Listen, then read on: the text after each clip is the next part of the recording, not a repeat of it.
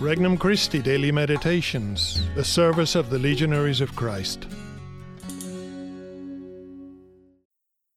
An RC Meditation for February 24th, 2023.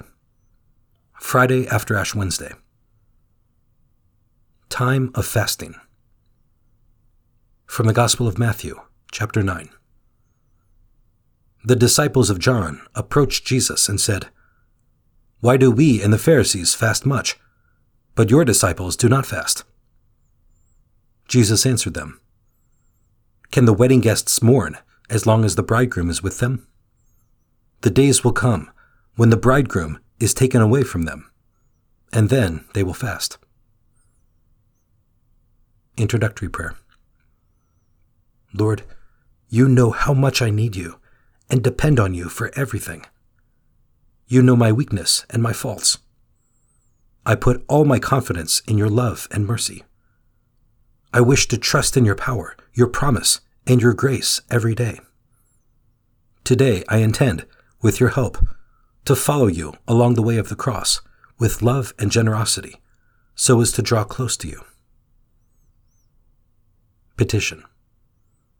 Lord, let me learn to embrace sacrifice as the way of reparation and purification.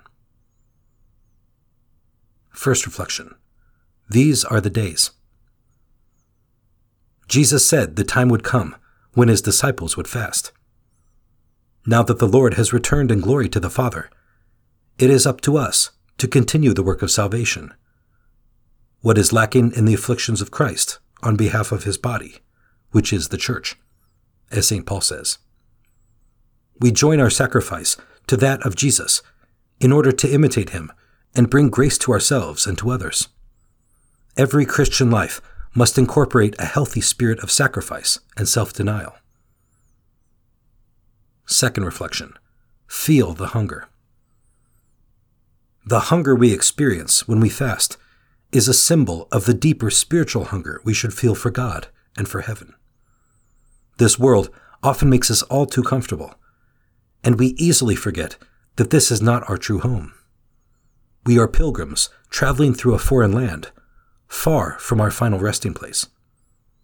Fasting reminds us of the longing a traveler has to reach his destination safely, and finally, to rejoice in being home for good.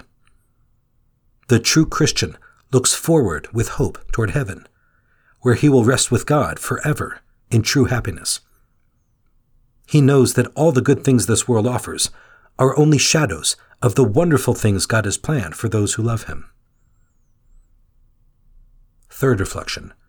Hunger for souls. From the cross, Jesus said, "I thirst." That thirst was for all people to be reconciled to the Father.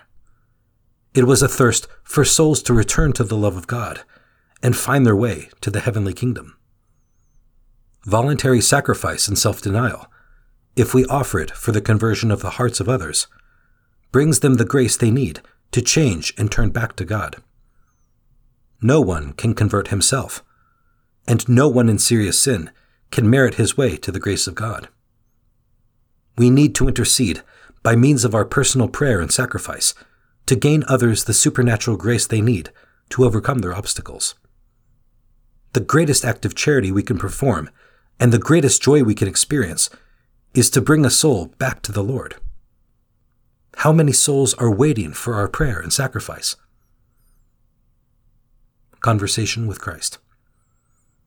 Lord, make me generous and joyful in sacrifice, knowing that sacrifice unites me closer to you and wins the grace of conversion for so many souls you love and for whom you died.